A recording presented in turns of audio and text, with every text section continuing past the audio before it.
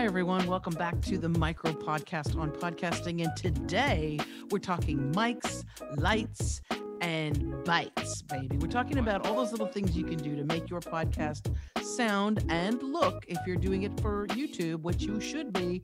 I tell everybody to do that. If you're going to be doing a vodcast, we want to make sure that you look good, right? Okay, so today we're going to be talking about some tools that you definitely want in your arsenal for your podcast journey. And one of the best things you can do, of course, is to make sure that you're lit up. If you're going to be doing a vodcast or the video portion of your podcast, you're going to be using some type of recording software.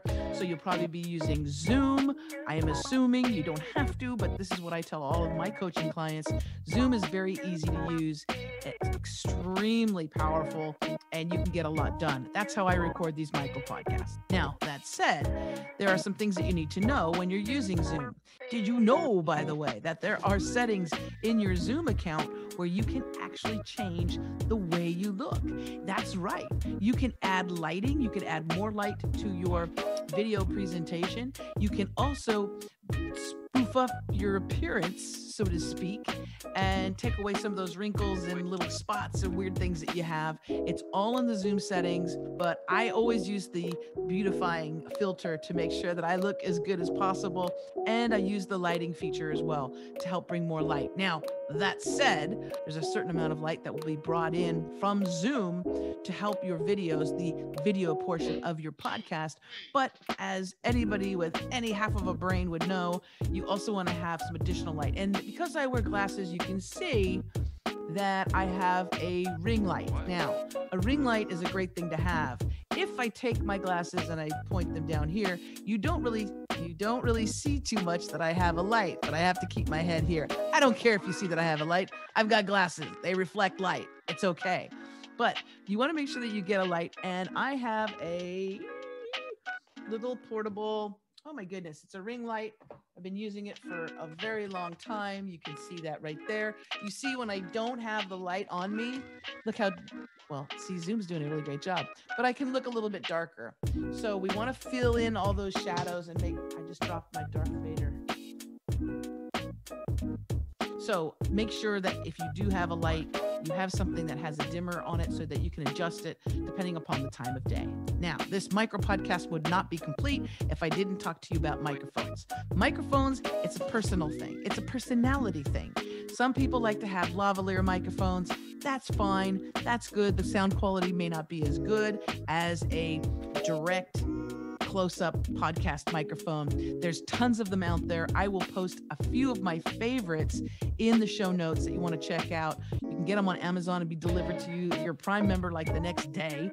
But I am absolutely in love with my brand new microphone that I got from the folks at Shure, and that is the Shure MV7. And I love this little baby because it's just a simple USB plug and play. You don't need to have any extra added technical gizmos. You can actually just literally plug it right into your computer and you're good to go. Now, the show is about lights, mics, and bytes. And what I mean by bytes are the computer software that you're using. Make sure that you have a decent computer and that you also have a decent camera lens on your computer.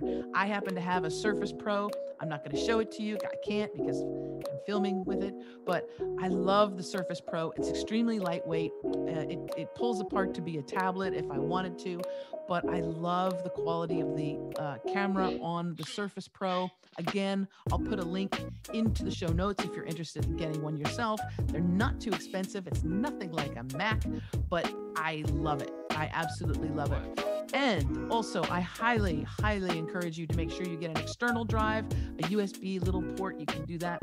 Get an external drive so you can save your files. They will be rather large if they're the video portion. So if you record your podcast through Zoom, you're going to have a large video file as well. So if you can, get that external drive. And at the very least, make sure you back up your shows.